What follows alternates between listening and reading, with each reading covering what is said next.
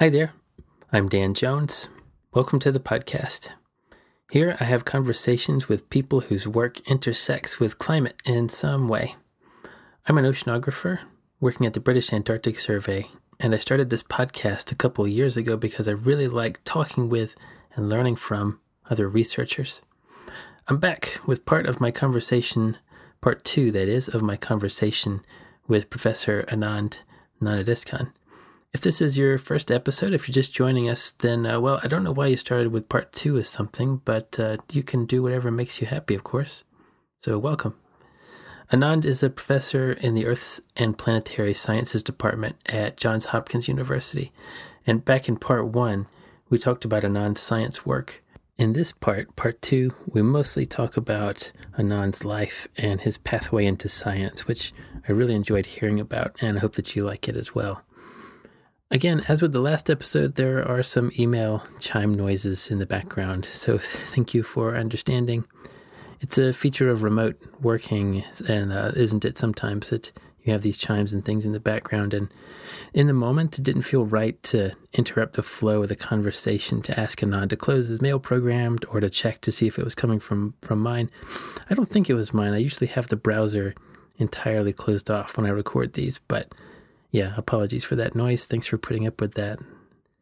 And thanks again to Professor Gnanadiskan for taking the time out to talk with me. I really appreciated that. And it was a really valuable, really lovely conversation. Okay, quickest intro ever, maybe? Let's go ahead and get into part 2 of this conversation with Anand Gnanadiskan. Here we go.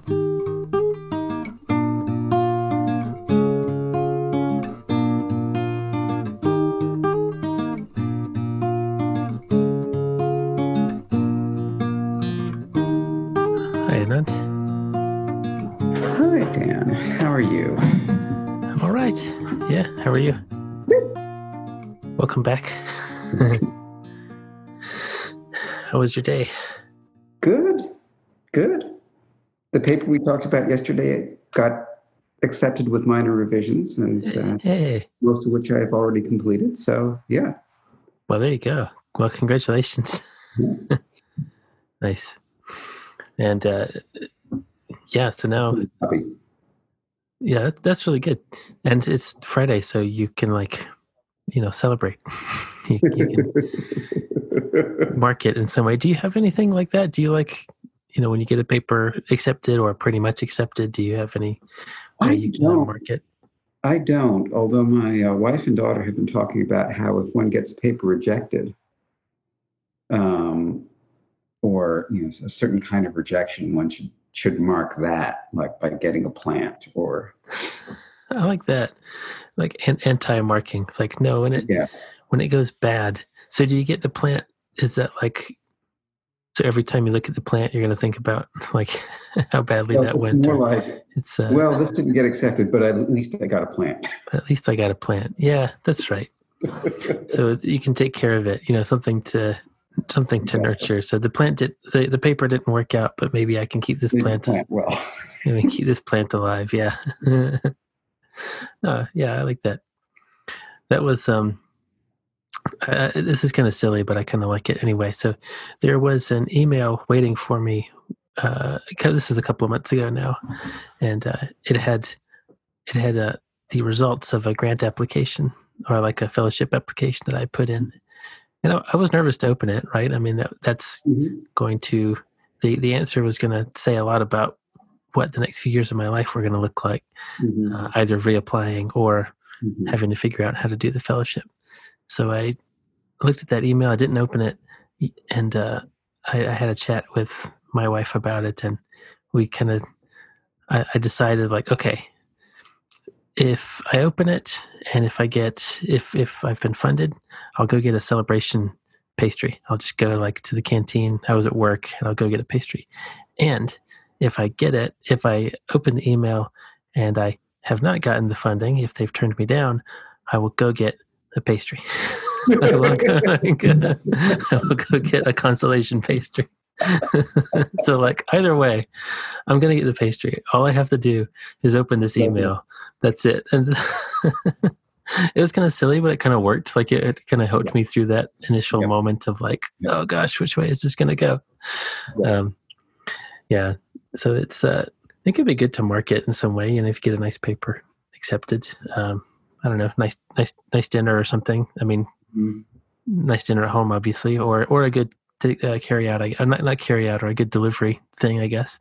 I read on Twitter somewhere there was someone who, when they submit a paper, they buy themselves a nice bottle of bourbon or something, and they say, okay, I'm not going to open this until it gets accepted. Until it gets accepted somewhere in some form. So it gives them like a little thing to work towards in addition to getting the paper accepted. Yeah. So I'm really happy you could come back for part 2. And because we talked a lot about lots of good science stuff that you're involved with yesterday. But I also really like talking about it. And I think it's valuable to like share different people's experiences, different people's kind of pathway into science. And there's lots of possible stuff we could talk about here. But one way we could go in is just the kind of chronological way. Sure. Like where'd you grow up and your folks and that sort of thing. So I grew up in suburban New Jersey. My dad, both of my parents are statisticians. My dad worked at Bell Labs with the great John Tukey. So John Tukey was a mythical figure in my growing up years. I grew up around scientists who were really enjoying doing their jobs, because Bell Labs in those days was just this amazing place that was developing. It was not too long after they had developed transistors and communication satellites. Shannon was there as well? Shannon was there much earlier, but error correction codes and things like that came out of there. Penzias and Wilson made their discovery of the cosmic background radiation because they were trying to do satellite communications, and that I think was in the early 70s. Yeah. It's fascinating, right? Because they had some of the earliest computer music people working there. It's the lab for a telephone company. Yes.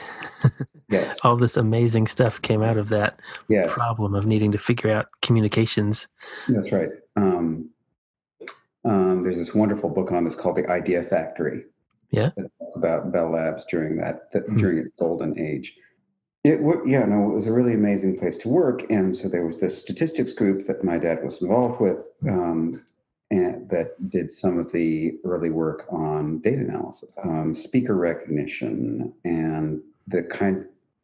One of their early triumphs was figuring out how to replace a particular switching chip that had gone bad, and so they had to do some of the early work on statistical failure analysis. You switch out the chips too fast, and you spend a lot of money. You switch them out too slowly, and your telephone network goes dead. So some of that early failure analysis also came out of that group. And statistical languages like packages like R that lots of people use these days are the descendants of S, which was also developed in my dad's group. So your dad's group. Yeah. Oh, that's cool. So that's a cool interesting reading the references in R for various routines. It's like, well, oh, I know him. I know that over for dinner, or we used to have her over for dinner. So oh, that's cool. That's really special. That's like a special environment to grow up in. Yeah. Do you ever use R? I sort of always assumed that I was going to go into science of some sort. And then when I was in high school, James Gleick's Chaos came out. Oh, yeah. Chaos was the big thing. And so I was really interested in applications of chaotic theory to physics, and particularly I thought I was interested in turbulence, which is sort of interesting because that's actually what I still do, right? Yeah. A lot of what I still do. Applied turbulence. Applied turbulence. And dynamical systems. Yes. Right? So I went off to college and I was majored in physics.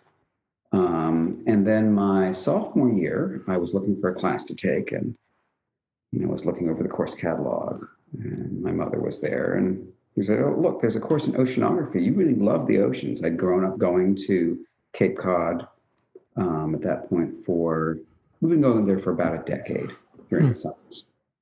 And, I had loved the water from the time I was quite small. But, course in oceanography. And so I took this course from Jorge Sarmiento at Princeton. Jorge was there. Yeah, Jorge was there. I knew Jorge. He'd been there at the time for 9 years. He was an associate professor at the time. So I had known Jorge now for 34 years. Just for context for folks, so Jorge Sarmiento is one of the big names in biogeochemical oceanography. He's written one of the big textbooks and has been really central to pushing us, I think, into this era where, moving from kind of a three-dimensional picture of ocean biogeochemistry to a four-dimensional picture, where we include time variability. Just for I'm just editorializing a little bit. Absolutely. Yeah. So you got to know him there, like at Princeton. Yep. So he taught a physical oceanography course, which I took and loved and got really interested in research questions. I did a little bit of research for him and then went the following summer and said, this is what I want to do. So the following summer, I applied to do an internship at Woods Hole Oceanographic Institution with Bob Weller, who I ended up doing a PhD with. And so I went to sea for the first time and learned about ocean mixed layer dynamics and decided that I was going to go and apply to do a PhD with Bob. So that's what I did. In the end, I did my PhD at Woods Hole. Now, Bob is a seagoing oceanographer primarily, who puts moorings in the ocean and develops observational platforms to look at the ocean. And so I was the numerical modeler in the group. So I was somewhat a fish out of water, but I do think it was a very useful experience to have, just in the way that, suburban kids kind of think that milk comes out of a carton. And these days it's easy to think that, you get data off the internet and you forget that data comes from someone actually having dropped a real instrument in the water, and then that instrument generally has some kind of electrical circuit that is measuring something, and you actually have to pay attention to all of those details. Otherwise, you may end up with garbage. Yeah, and that ship has gotten to that point in the ocean because there's a crew maintaining the ship and operating the ship. Right. There's people who do the planning for it, who do all the legal stuff for it. So, yeah, and when you look at that on just like a plot, just like a XY, two-dimensional plot, like all of that is stripped away. You just see a dot, and you lose the sense of all the blood, sweat, and tears that went into taking that dot. Getting that dot, yeah. And the other thing is that without having done a certain amount of that, you tend to take the dots at face value. And that's not always a good idea. In my career, I've come across a number of cases where the quote unquote observations don't make any physical sense. And it's because they're not direct observations in many cases, or they are biased observations. But sometimes they're not even direct observations. They're based on a model that is applied to something else. For example, we measure the productivity of the oceans at the equator by looking at the light that is scattered back to space from satellite, and then picked up by a satellite. Well, how you do that inversion, how you go from the direct measurement of light hitting a satellite to carbon being taken up in the ocean involves a large number of steps, and not all of those are well known. And so some of the early predictions of productivity said that it would be the same in upwelling zones as it was in the downwelling gyres. Like that wasn't correct. Models didn't predict that, and eventually that's the algorithms caught up with that, and yes, it was correct. So I think understanding that one has to be skeptical of both model outputs and observational outputs is a very useful perspective to have. That both of these are human endeavors, and when you get humans involved, mistakes get made. Yes, that's right. I won't name any names, but I have heard the occasional observational oceanographer say, when talking about comparing model world and observations, they'll say like, well, we use the observations as the truth, right? That's the actual and folks like who know a little bit more about it, like yourself, will kind of scratch their heads a bit and go like, I mean, sort of, but we should also just keep in mind that, like you said, this has been derived. There is a process, like this has gone through instruments, and this has been run through various functions to arrive at what you're looking at right now. So, and there's quality control, right? And sometimes that quality control is absolutely necessary, but sometimes that quality control may, in fact, be removing some of the signal that you want to see.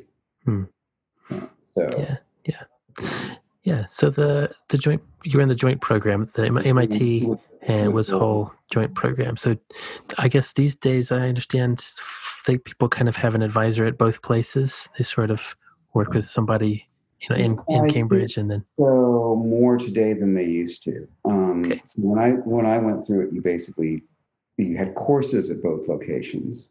There was a microwave link, but usually you would go down. You would catch a bus to go down, something between 2 and 3 times a week, and then you have courses that could be streamed, but you generally want to be there.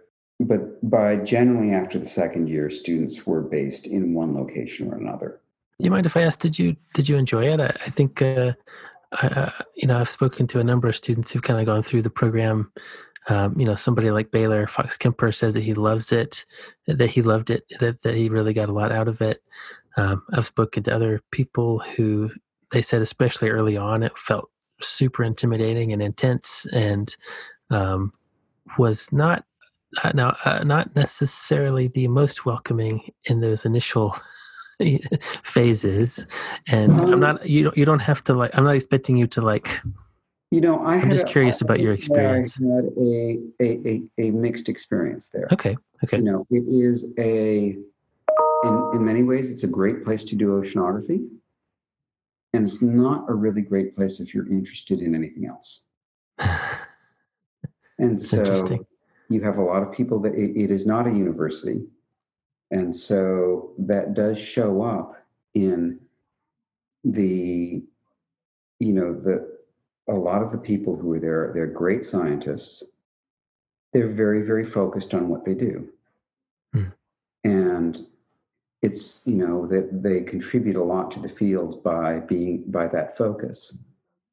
But Woods Hole, by its nature and by the fact that it's basically completely grant funded, doesn't reward easily the kind of interdisciplinary work that, or at least it didn't back then, reward the kind of interdisciplinary work that's become so much of a hallmark of our field since.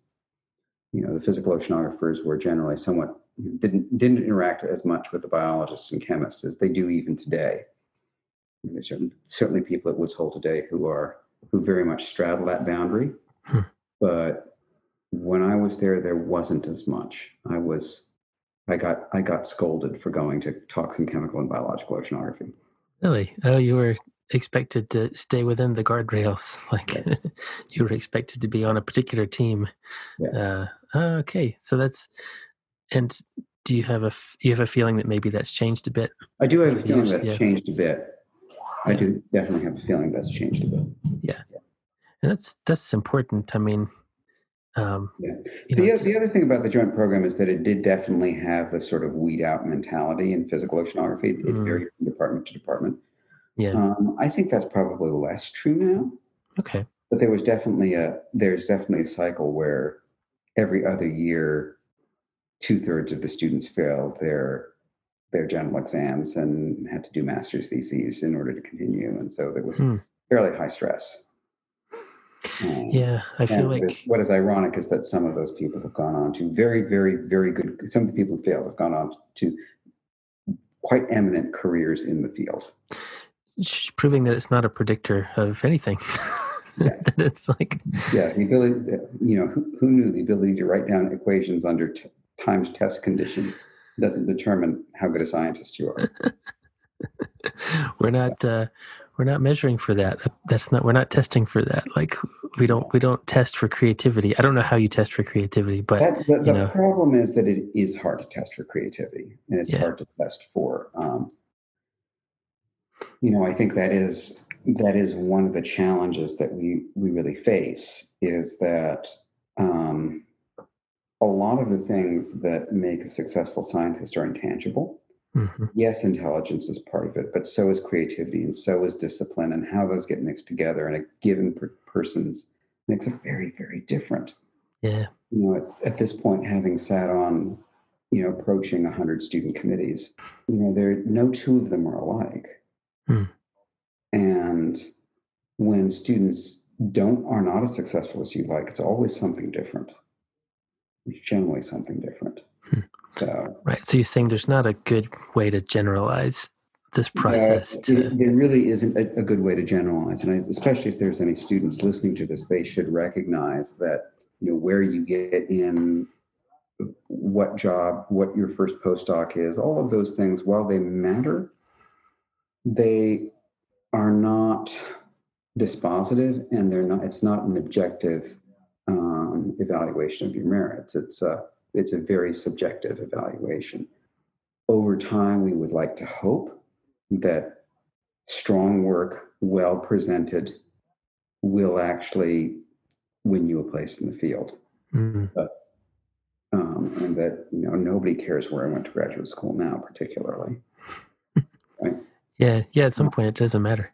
At some point, it stops mattering. Yes. Certainly, nobody cares where I went to undergraduate now. Yeah. At some point, that stuff just doesn't really matter, and the thing that matters is, can you collaborate with people, and can you work well with people? Are you good at sort of being a champion for an idea or a bit of work? Right. And are you? Right. That's a kind of leadership, is trying to be a champion for something that you believe in. Being a champion for a bit of work is something that I think some students struggle with.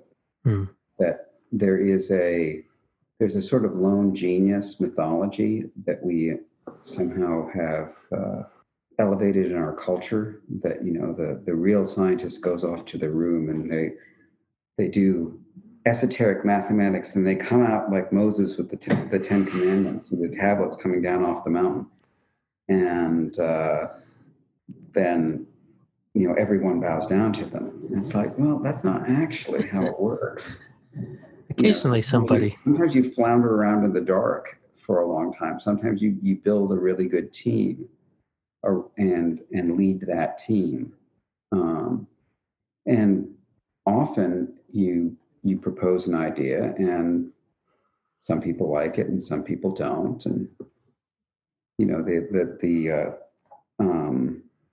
the paper that we talked about earlier, my model for the overturning circulation, when I first presented that at Woods Hole, Paola Chessi was very, very dismissive of it. Really? Which is really funny, because since then she's actually had a couple of PhD students work on implications of it. So, people change their minds. Yeah. What changed your mind? Just, I guess, over time, or just had more time to dig into it? I think having more time to dig, and realizing that it actually worked for a system that she was studying. It was when you see that an idea works for a system that you're studying, that it's productive. Right? It might be easier to sink. That's often the case, that there's all models are wrong. Some models are useful. Yeah. What makes a model useful is, does it generate productive questions? And once you start seeing that there's a productive question to come out of a model, you tend to be more happy about it. It becomes something more concrete. It's like a tool you can imagine using. You start to see the possibilities of using it. So after MIT, I mean, we did just get finished saying you were saying nobody cares where you went, but I do care. I want to know a little bit more about, like, we know what you're talking about, but I'm interested in your history. So, so after MIT, you went to... after MIT, I went back to Princeton, where I was an undergraduate, and where I had done a senior thesis at the Geophysical Fluid Dynamics Lab. So I went back to a laboratory that I knew really, really well, because I had spent a year and a half there working, had done my first paper as an undergraduate with one of the scientists at the lab, actually in atmospheric modeling. And so I worked with Robbie Togweiler there, who was a longtime collaborator of Jorge. They'd been part of the same group at Columbia.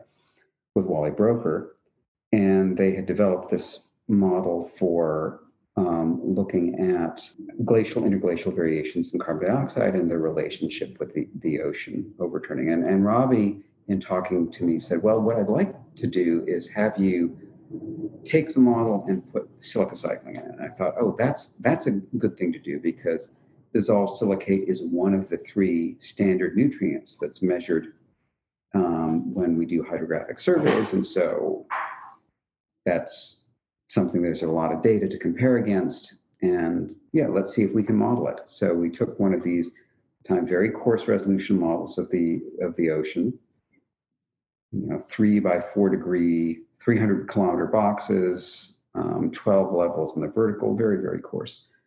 And we ran the model, and I looked at the data, and one of the things we were looking at was the Southern Ocean. And one of the things I noticed in the Southern Ocean was that we were getting convection that went all the way to the bottom. But that doesn't look right. And then I started looking into it, and I realized that the mixing in that model was horizontal, that the effective eddies was assumed to mix horizontally. And I thought, that's not right, because this was a few years after Jim Ledwell at Woods Hole had done this work showing that most of the mixing in the ocean is along density surfaces, not across it. So I said, well, there's an isopycnal diffusion code parameterization of the model. Let's turn it on. So I turned it on, and the model blew up. No. So you said convected all the way to the bottom, huh? Well, it actually became numerically unstable. Oh, numerically unstable. Okay.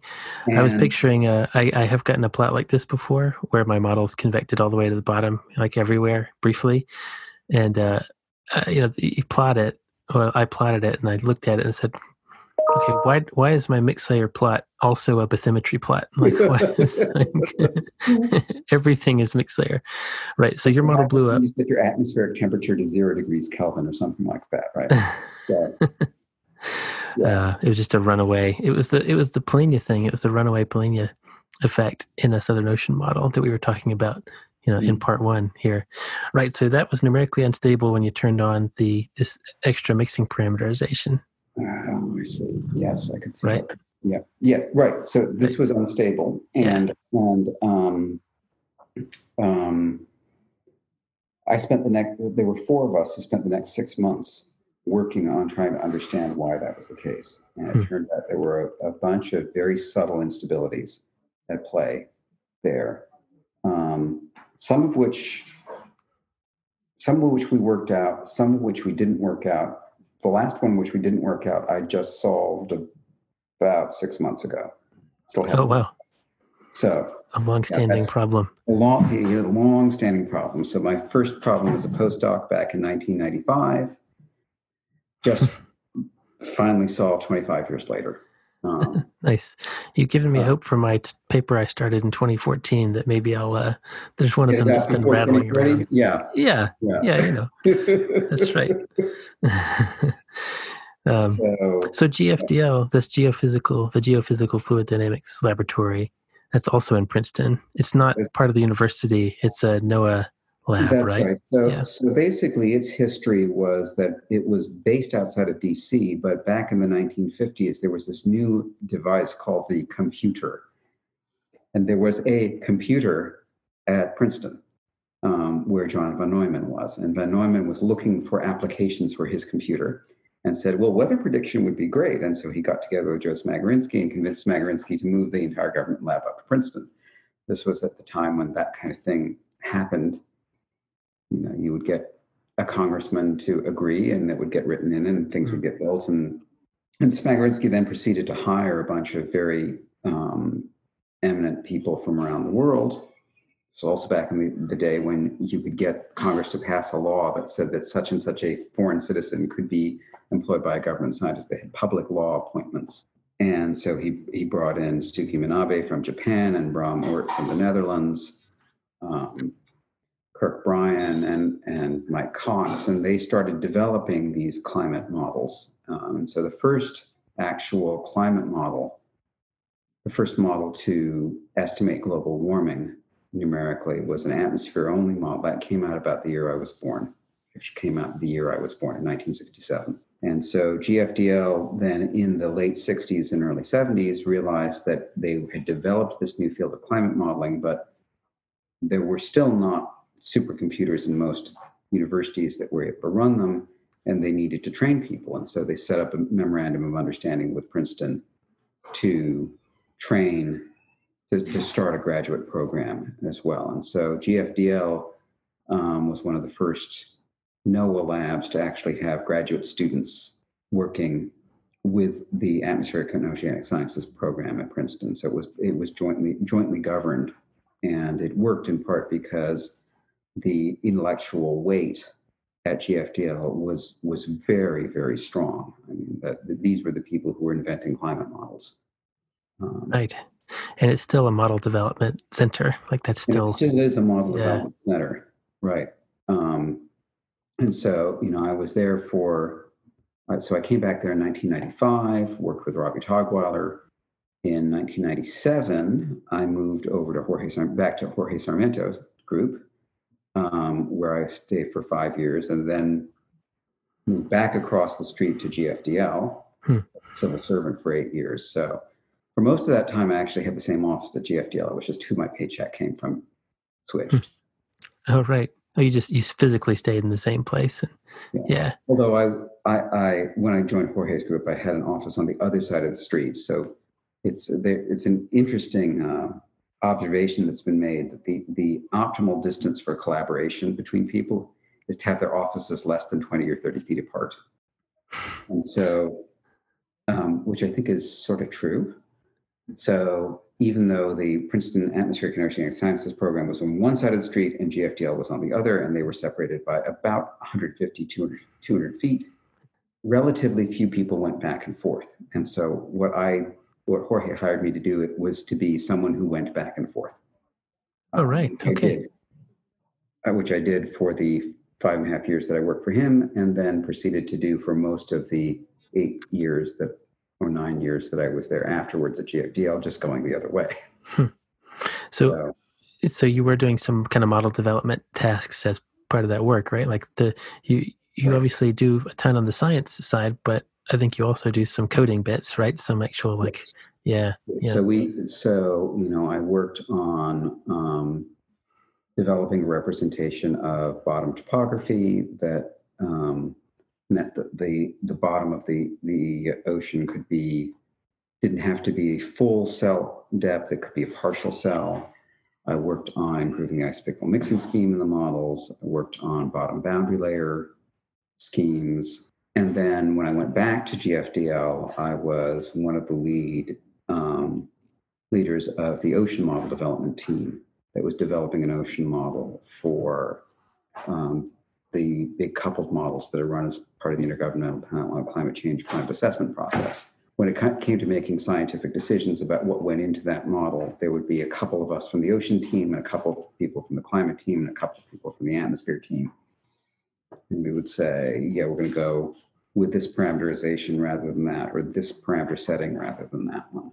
Right. What you often find is that you change one thing and, okay, so now El Nino is better, but your overturning collapsed.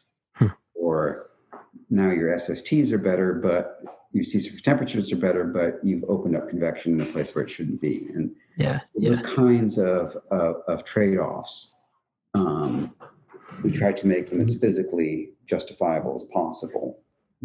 But there were certainly a lot of kind of these balancing acts to do.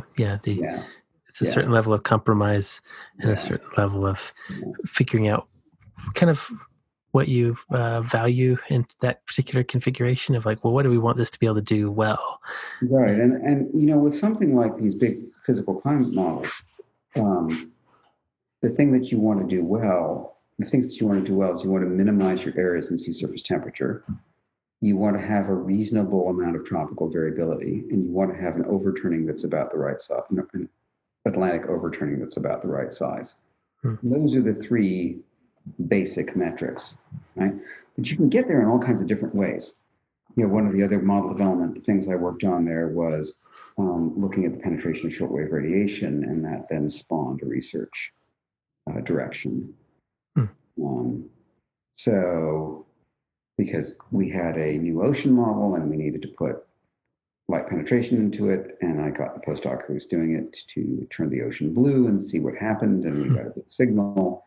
And so one of the tricks in doing that kind of model development is to figure out the particular things that make a difference and put those to the side. And once you've developed your model, follow those side tracks to say, well, this particular piece of physics makes a difference. Why does it make a difference? What difference does it make? And so that it's a challenge in these big model development centers, because fidelity is often defined as getting the solution that has the lowest RMS sea surface temperature error. But you can also define fidelity as having the physics that most look like the ocean, and those don't necessarily line up. Yeah, that's right. And even if you have the kind of mean state and variability, okay, you might still have problems with the sensitivity. It might be too sensitive or less sensitive to... Exactly, which is one of the things that your PhD showed. That's what it was really about, right? And on what time scale those sensitivities are. Right, yeah. So at some point in 2011, you moved to Johns Hopkins, where you are now. You've been there. So what was that transition like? Well, that was a sort of interesting transition. I had not expected that I would leave GFDL, but my daughter was going off to college. My wife and I got married pretty young. We got married while I was in graduate school, just immediately after she had graduated her undergraduate. We had our daughter 2 years later. I was an empty nester at age 43. Yes. My wife at the time was teaching at a small Catholic college in Northeast Philadelphia, and where the students were only marginally prepared, teaching 4 courses a semester and spending 70 hours a week doing it. And she thought, well, maybe I can apply and see, maybe I can see if I can get a job I like. And so we all applied for jobs at universities, and Maryland was the one that worked out. So, okay. I don't recommend this as a life strategy. Well, I would say, if you're going to do this as life strategy, be prepared for a very stressful year. Yeah, because you're doing the classic trying to solve the two-body problem thing, which is very challenging. Yes. It must have been kind of good that you were doing it. You weren't necessarily an early career type person anymore, I guess. You were established. In some ways that helps, and in some ways it hurts. And it helps in the sense that you do have a track record. And if you are in a rank open job, a position that is rank open, then, and the position that was posted at Johns Hopkins was really a remarkable one for me, because they said, we want someone with a background in climate. Okay, check. I've just been working at one of the top climate labs in the world. Who has a background in fluid mechanics? Okay, that's what I do. Who either does one of the following things: air-sea interactions, which is what I did my PhD on; ocean-ice interactions, which I just supervised a PhD on; ocean carbon cycle, which I helped co-supervise another PhD on. They were spying on you. Yeah. Numerical modeling, check. Or clouds. It's like, haven't published any papers on clouds yet, though I did have a PhD who I was helping with. But haven't published any papers on clouds yet. But if they want breadth, they'll at least have to interview me.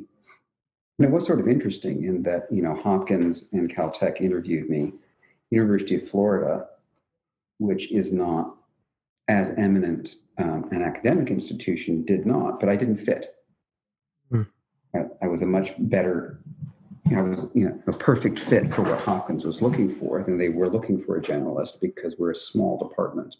Yeah. And so having someone who can help advise the students who are doing climate and clouds, and help advise the students who are doing ocean ice interactions, is a strength. And so, in fact, I've actually published at least 5 papers in all 5 of those areas since coming to Hopkins. So, I think it's important that you emphasize that fit issue because, often, like when I've gotten turned down for things, it's easy to get too pessimistic, but it's important to keep in mind that, like, no, like the folks who did the hiring, like they have a decision to make, and they have to pick somebody that they do think is going to fit what they have in mind.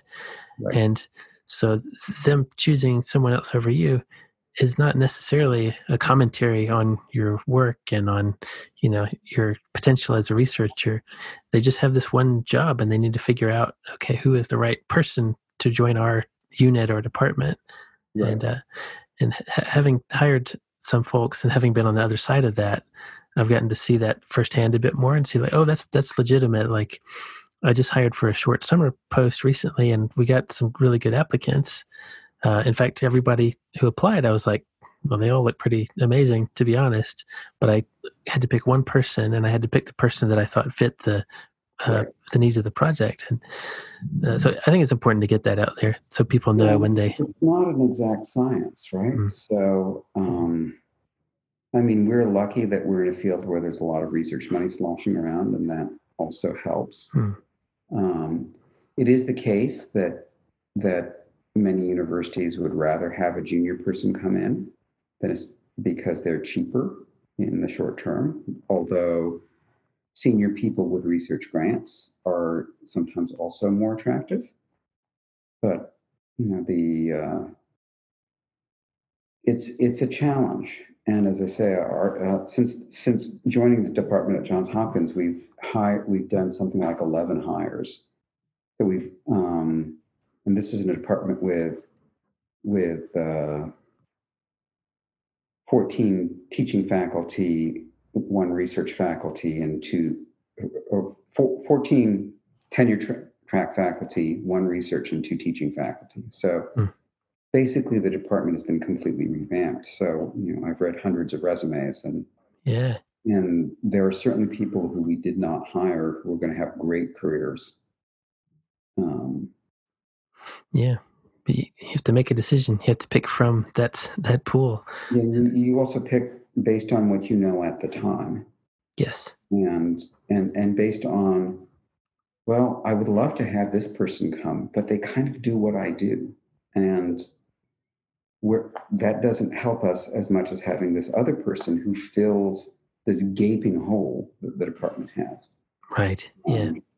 So, yeah. It is hard. Tell me, I'm going to switch topics here kind of abruptly. Tell me about the Science Olympiad. Oh. So in 2003, the fall of 2003, my daughter came back from middle school and said, "Dad, I need to get balsa wood to build a bridge."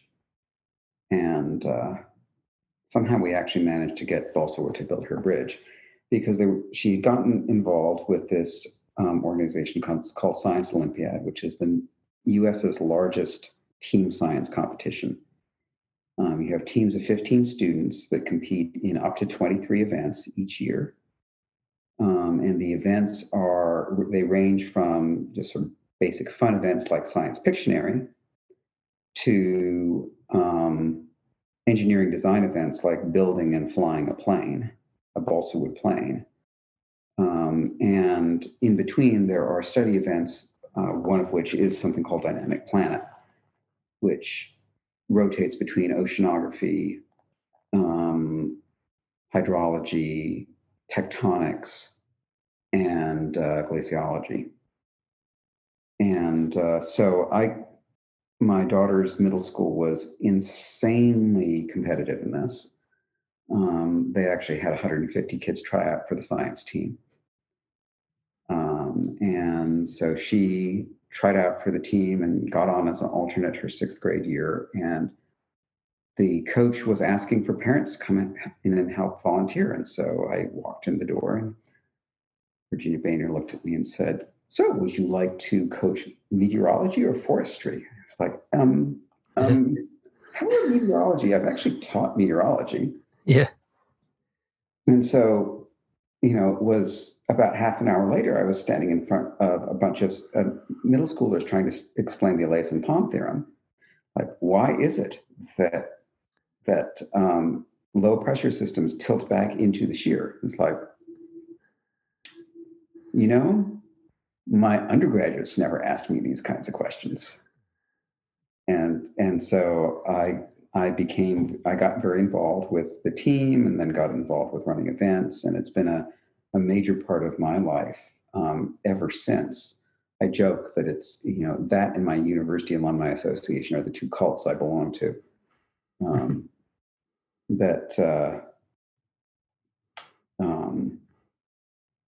So this year is my 17th year that I've run events, and my 15th year coaching. Wow.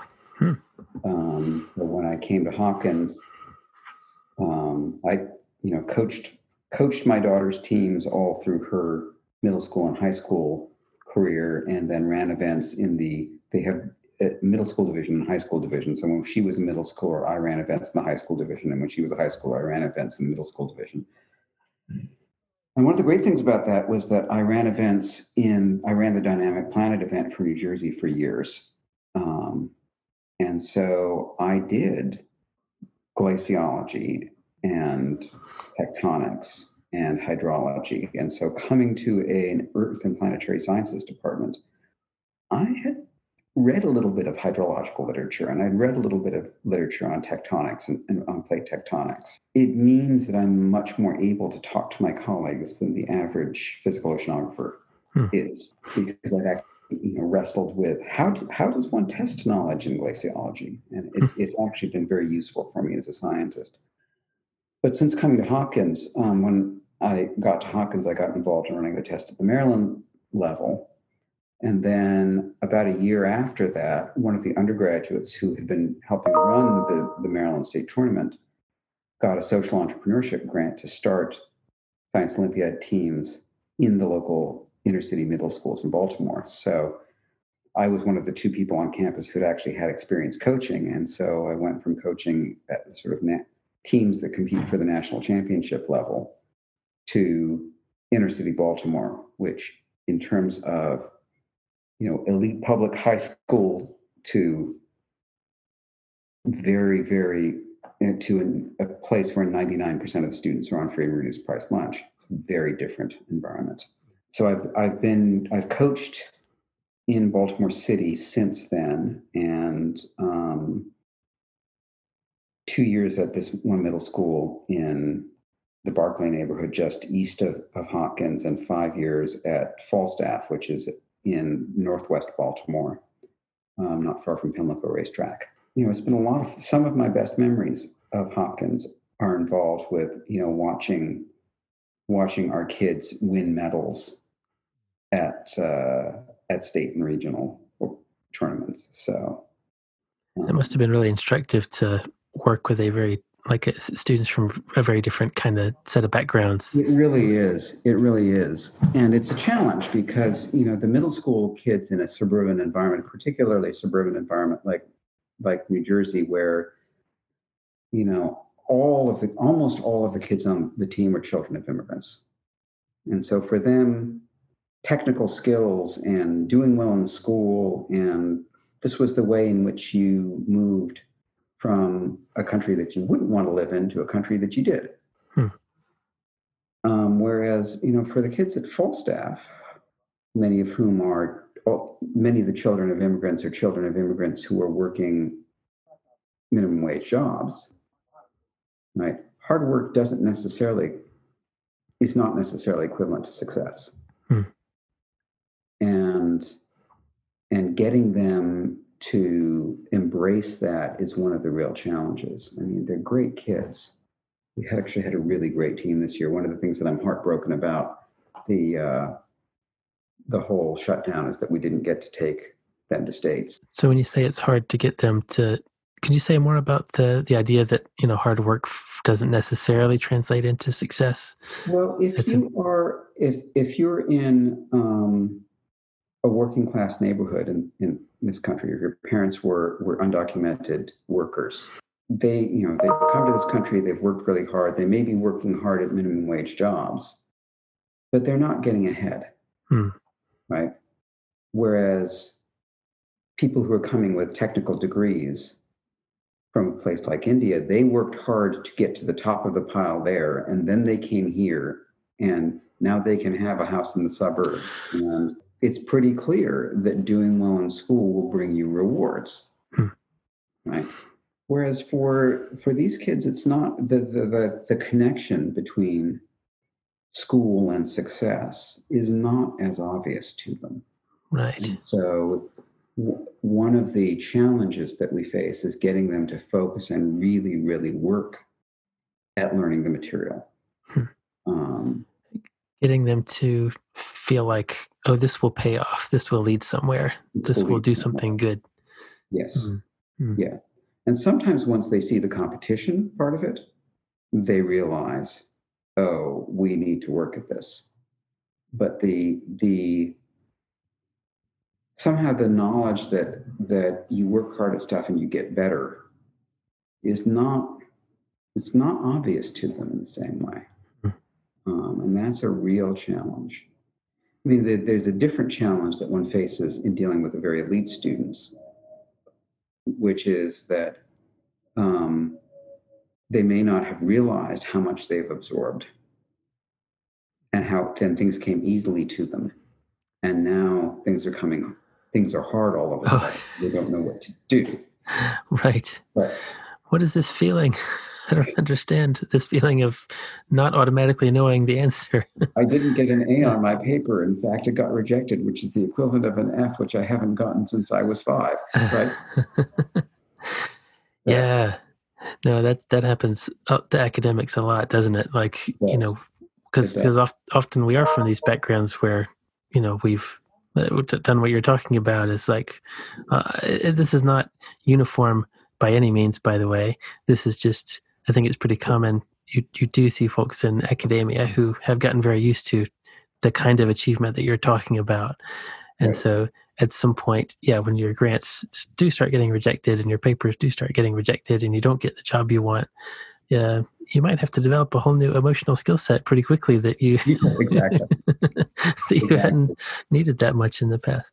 Yeah. You need some resilience. You need to do some quick resilience building. And I will say that Science Olympia for my daughter, who is now getting a PhD in animal cognition, that the resilience that it taught her was very, very important, because this is one of these cases where you try stuff and you fail, and sometimes you fail spectacularly. But I remember at one national tournament passing another team that had just unpacked their planes, which had broken in transit. And I was really, really upset. And one of the students was saying, "Mr. B, look, it breaks, we fix it, and then we win. This is how it works inside this game." Oh, wow. It's like, okay, you may not win, but you definitely learned something really important. Yeah. That makes me think, like, I wasn't really much of a sports kid at all growing up.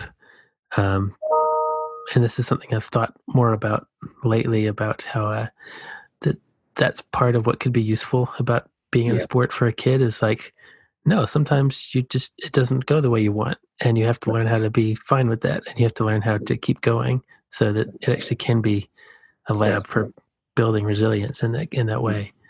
Yeah, the learning to enjoy the process of it, even if you don't win. Yes. Learning to enjoy the camaraderie of the team.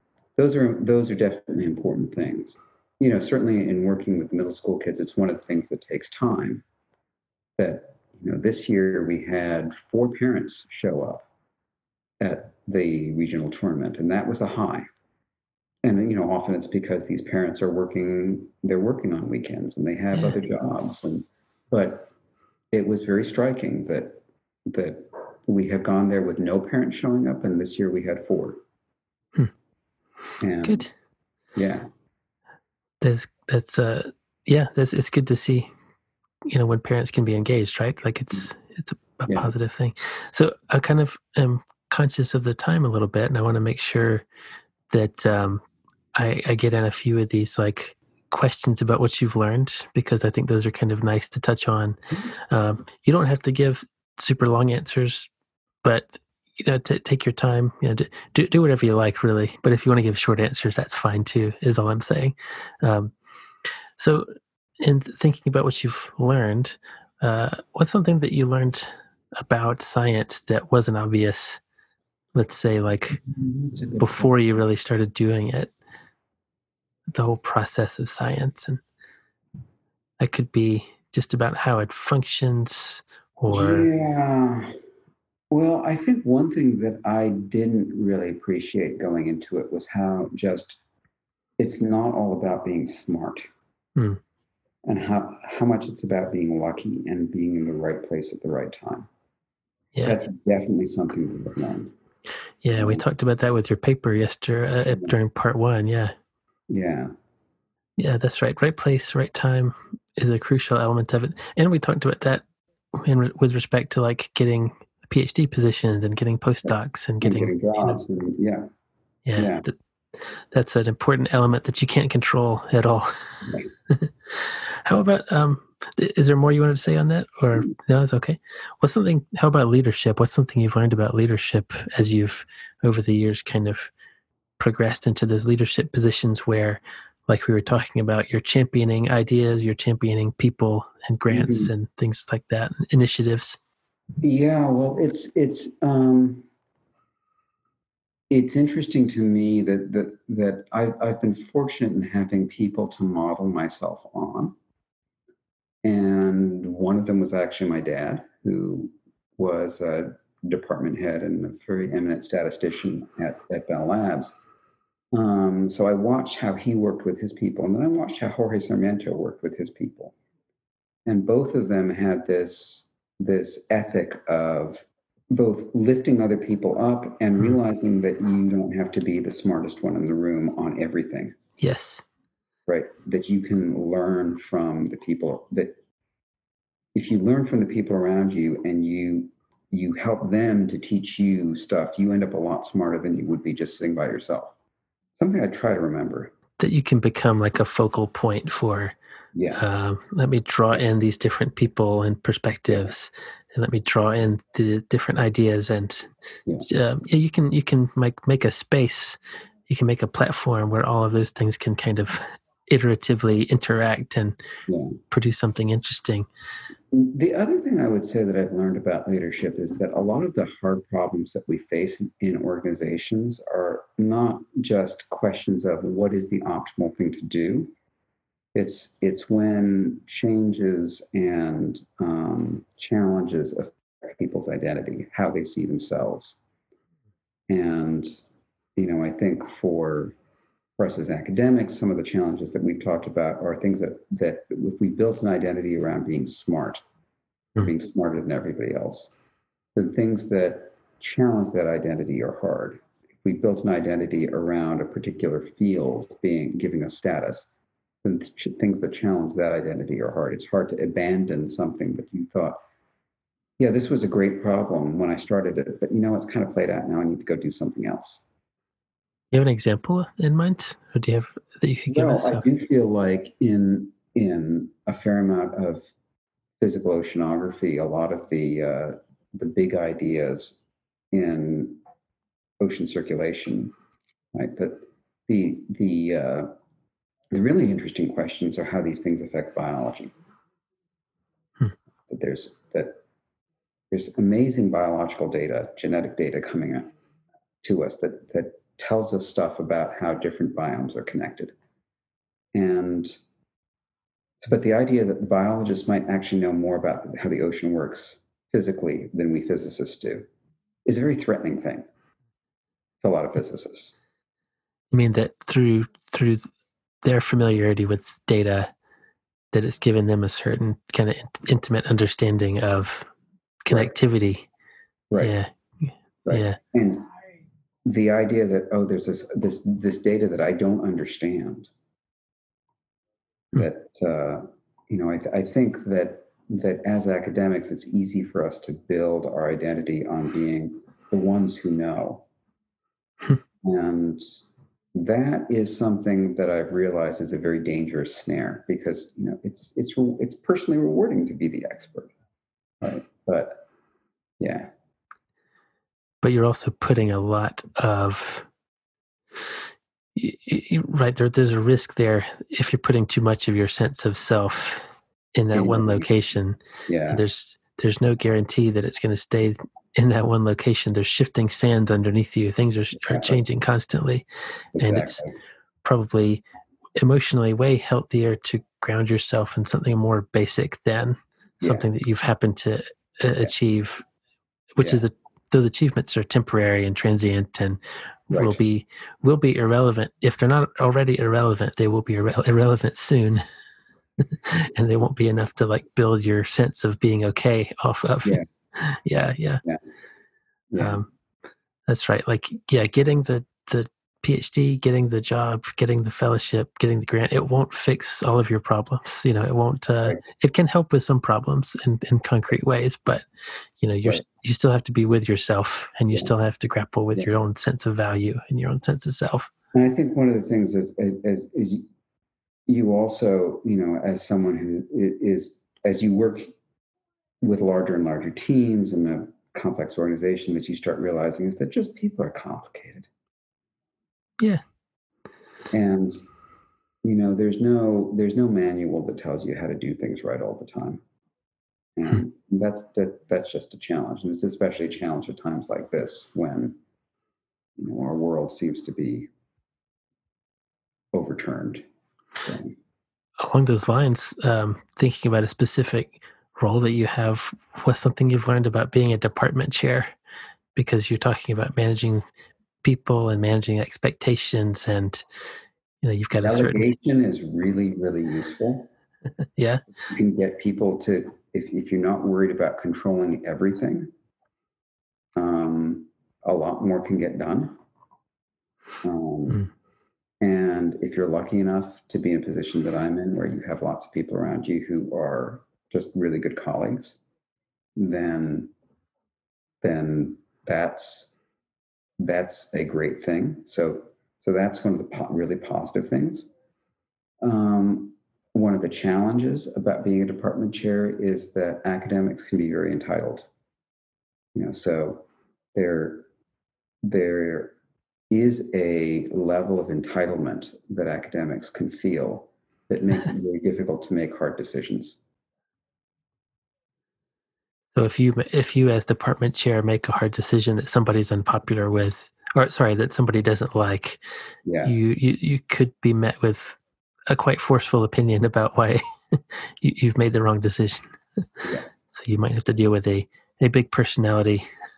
We're in a situation right now where we're asking people to work harder for no more money, and that's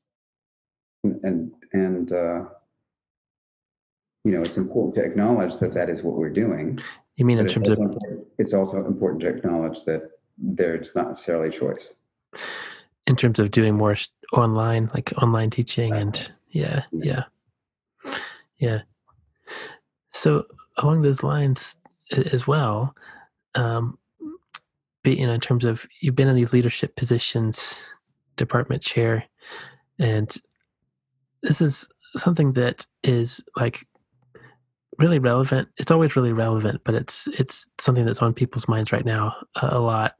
Is what's something, and I wanted to connect it to kind of your personal experience and viewpoint on this, is like, what's something you've learned about diversity in the sense of like lowering those barriers to participation? Like, not different community is really able to come in and participate in, say, oceanography equally, right? Different. One thing that I really have come to believe is that, and this is both a matter of personal faith and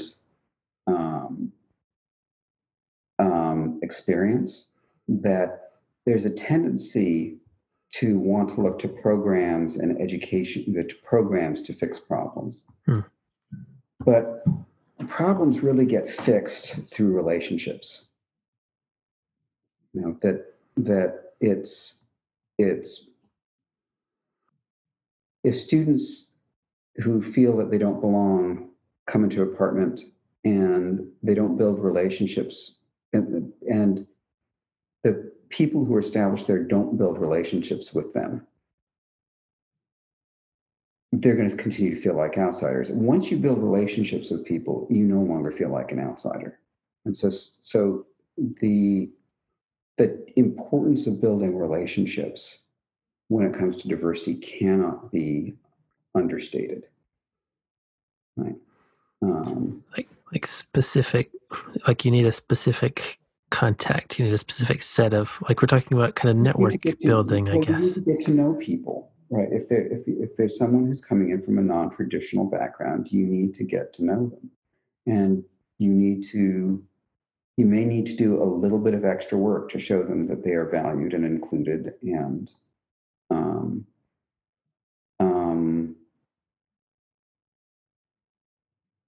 it's that extra work that to establish the connection, and because I mean we have students in our department who are first in their family to go to college, right? And so they don't know that people like them can succeed, and telling them that yes, I may be a third generation academic, but nobody cares. Nobody cares in the sense of like that doesn't replace the relationship. Like that's not actually a basis for a relationship. For anything. Like that and 250 will maybe get me a mediocre cup of coffee. Right. Yeah. So I see. I think I see what you mean now. Like, so that I guess for some people that might feel intimidating, but I guess what you're saying is like, no, please, it doesn't mean anything. It means, it does mean something in terms of how comfortable you feel. Right. With the institution. That what do you have an insider's picture of an institution or an outsider's picture of an institution? That it is easy when institutions behave badly and you do not have that experience to think that it's malicious. Right? Rather than that it's, well, this is an institution taking the path of least resistance, and it's not necessarily the smartest thing to do. And I understand why you don't like it, but it's not like people are out to get you personally. Right. And I do think that does make a difference. Yeah. So, I mean, I was just trying to imagine, approaching a university or a field from the perspective of like somebody who maybe feels like an outsider. And I was imagining them asking, is this a place for me? Like, is this somewhere where I could actually fit in? And there's a lot that goes into that feeling, isn't there? Because even down to the level of like, okay, on the brochures on the website, is there anybody who looks remotely like me in any of the pictures on any of the website? It's like way too easy for a university to just have a very homogenous, kind of set of pictures, and everybody looks, and like you said, there's not necessarily, in fact, very likely there isn't anything malicious in that. Somebody grabbed some pictures and those are the pictures but because somebody, didn't go, like you have to go to the extra mile, you have to put that extra effort into it and say, okay, let me imagine this from somebody from a minority community. Yeah. Is this going to help them feel like it's possibly a place for them? Or will it actually like contribute to a feeling of alienation or of not really being sure if they belong there or not?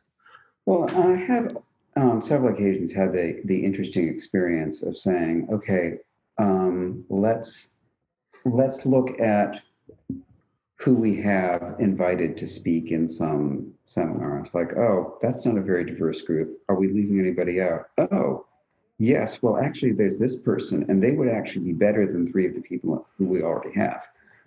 Right. And so it's, It's not. Sometimes it is portrayed as there being a conflict between diversity and excellence, and I don't see it that way.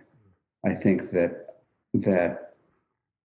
often a lack of diversity may be telling you that you're valuing the wrong things.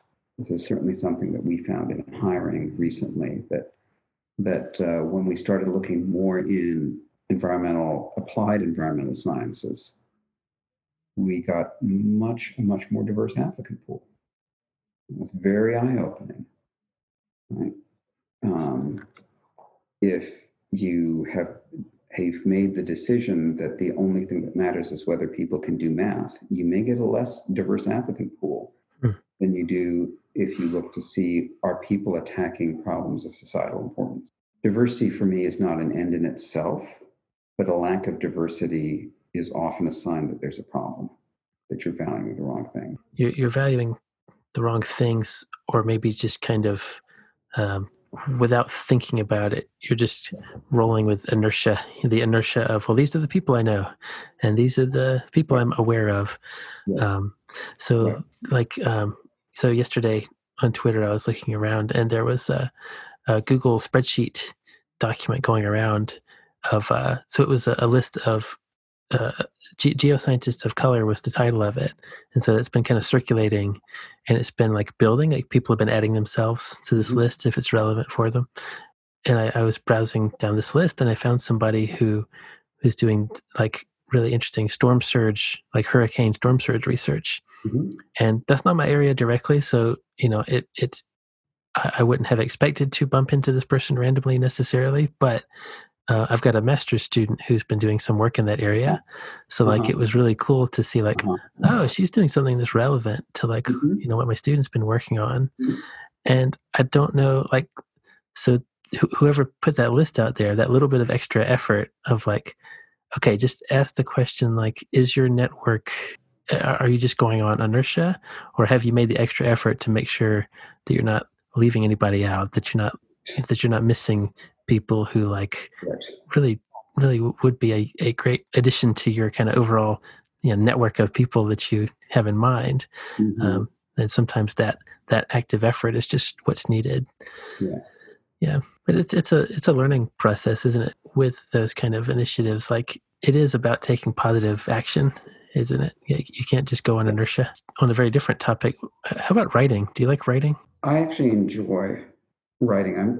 I don't enjoy revising as much, but I do enjoy the process of sitting down and having a story emerge. And seeing writing as storytelling is helpful for me. Building a narrative, a scientific narrative. So, yeah, and in that sense,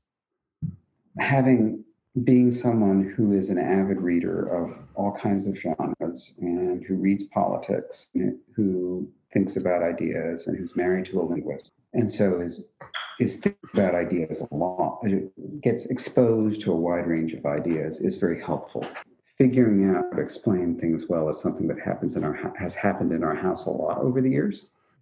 To the point where we, exchange manuscripts and does this make sense to you? So, well, I don't know anything about your field really, but this seems to me to be what you're arguing. That's actually really helpful. That's great. So you have somebody who is really deeply, on a research level, she works with language and works with structures like that, and can give you that kind of feedback. That's awesome. That's really good. I don't really have a formal wrap-up question usually, but I think you're somebody who is really good at encouraging people, like we talked about in part one, and really good about giving that positive feedback. And that's something that I've always appreciated. And well, not to put you on the spot too much, but I wonder if there's somebody listening who is possibly thinking about getting involved in our field broadly. Is there anything you would say to them in terms of, let's say they ask you what should I do? How should I get prepared? What are some of the directions that I could take? I imagine you run into the occasional student like that. I do, and it's something that I try to encourage in my classes. I mean, one of the things that when I teach the oceanography classes, especially the ocean biogeochemical cycles class, but others as well, is to help people define where the boundaries of knowledge are. And one of the things I still like and love about oceanography and climate science is that there's all kinds of questions that one can ask that are still research questions. And we had an unusually cold spring this year. How often do such cold springs happen? And are they related to climate change in the Arctic? Oh, that's a research question. What do marine viruses do in the ocean biogeochemical cycle?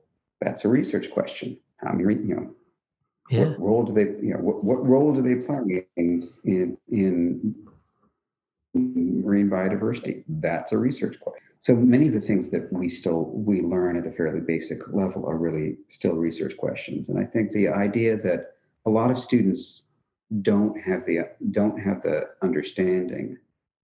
The way we teach science, unfortunately, at the high school level is here's what is known.